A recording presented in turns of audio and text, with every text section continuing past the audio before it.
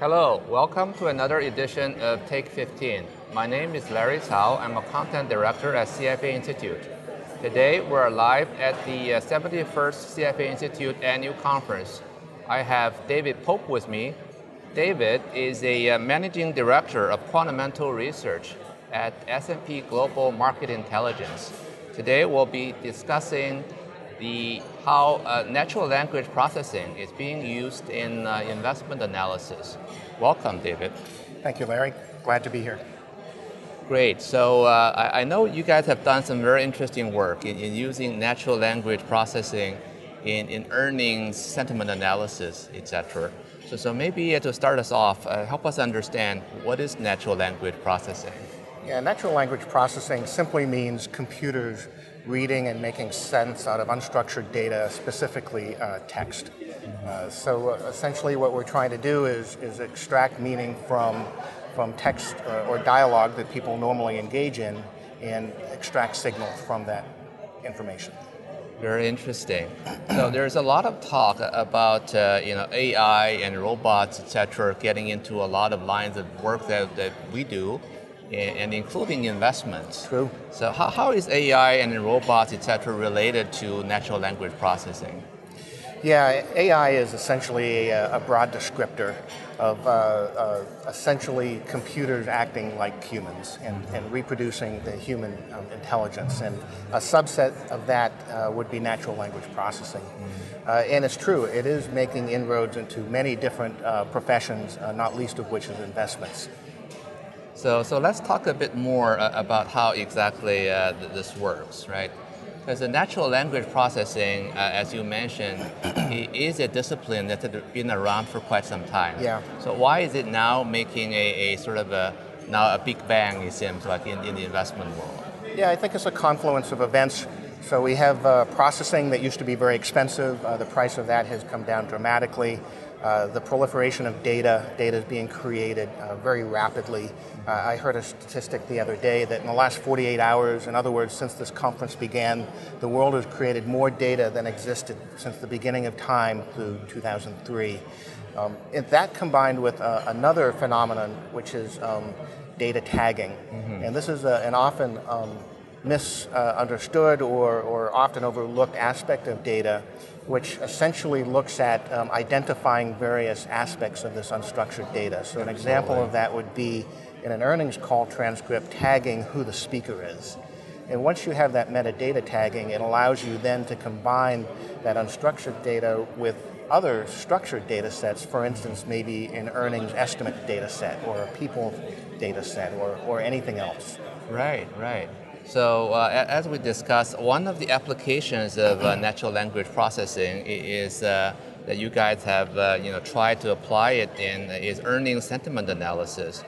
And some of the work you guys have done are related to language complexity. Sure. Tell our audience a bit about how this language complexity may affect earnings sentiment. Sure.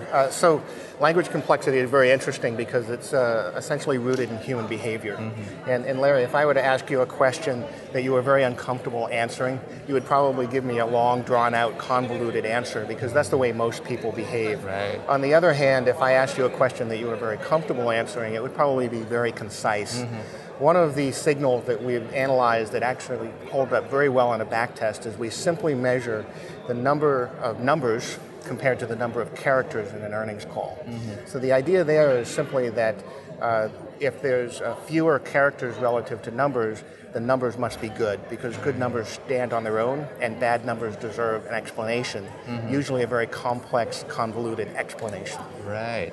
I wonder if we have ever tried that on politicians, see whether that had an impact on anything. That sounds fascinating. What are some of the other approaches have you guys taken in using natural language language processing? Really, there are infinite possibilities. Mm-hmm. So we've looked at the Cohen and Liu idea of casting. So this is the notion that management will call on analysts that may have a favorable outlook on the company. In so doing, trying to conceal bad news.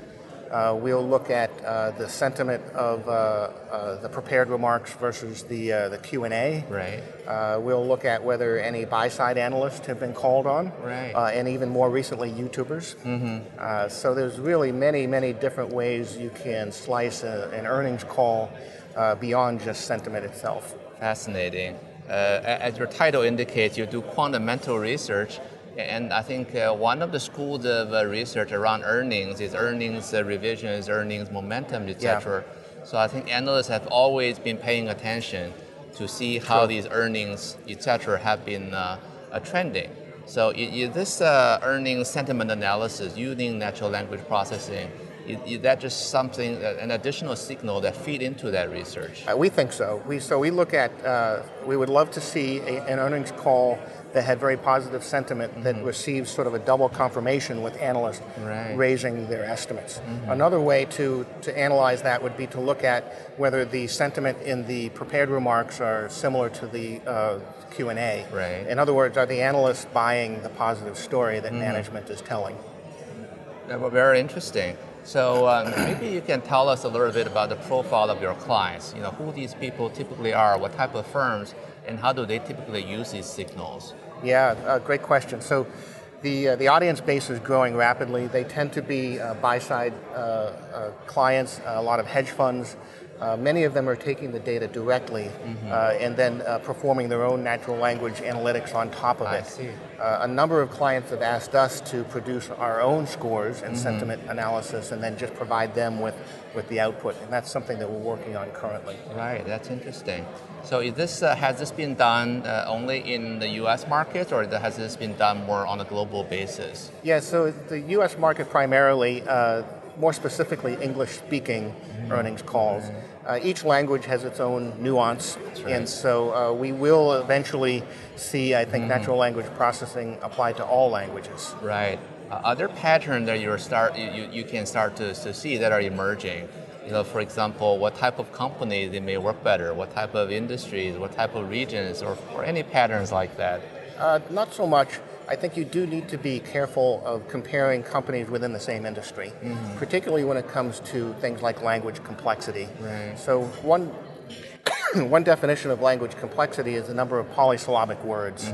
And there are a number of, like telecommunications is a very long polysyllabic word, but easily understood. Right. And so it's not a complex word necessarily, so you need to compare telecommunication companies to similar types of companies. Interesting. This all actually supports your argument to build a indicator of some sort. That's right. Of your proprietary indicator, because right. that will be something that can actually incorporate all these different things, I think. It will be interesting to see, are there interesting cases that you can highlight maybe? Where has it worked and where has it not, and maybe why? So there's certainly many interesting cases. One of the most recent cases is where Elon Musk just went completely off script. That's right. Moved away from calling on sell-side analysts and went to analysts we'd never heard of, supposedly YouTubers.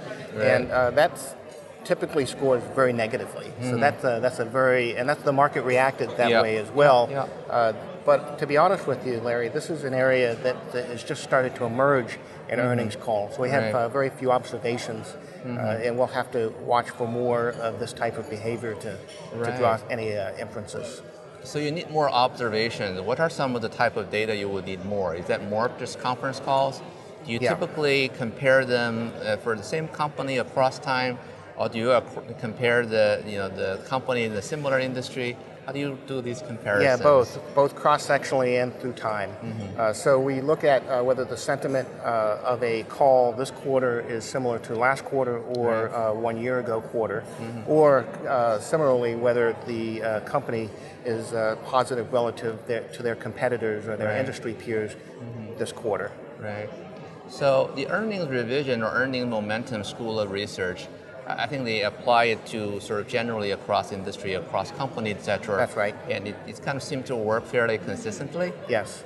Is this sentiment analysis using natural language processing, is that something similar, or is this something more of a case-by-case you more identify red flags in some companies, but maybe it's not something that you use sort of across the board. No, I think you want to use it across the board. I think it's a complement to traditional earnings revision. So we're also looking at, we'll be putting out a paper shortly on combining the two signals. So we see it as a complementary signal that can be applied broadly across all companies. How consistent are these signals? Are your signals typically support what the earnings revision, earnings momentum signals, or do they come in sort of inconsistently sometimes? And if they do come in inconsistently, which one tends to be more? It's both, but what we're looking for is consistency. Okay. So either positive sentiment confirmed by analysts raising their estimates, or the reverse, negative sentiment confirmed by analysts reducing their estimates. I see. That's where the real signal comes. When you have mixed signals, you'll probably have mixed results. Right, I see. So confidence, the sort of consistent numbers give you more confidence. Correct. And less so otherwise. That's right. Wonderful. We're running out of time. We'd love to spend more time, but I think our audience will have the opportunity to actually either join us in this in the session downstairs with you later this afternoon. So we'd love to hear more from you. Thank you, Larry. Thank you. And thank you all for tuning in. Copyright 2018, CFA Institute, all rights reserved. This program is designed to give accurate and authoritative information in regards to the subject matter covered. It is distributed with the understanding that CFA Institute is not engaged in rendering legal, accounting, tax, investment, or other expert advice. If legal advice or other expert assistance is required, the services of a competent professional should be sought.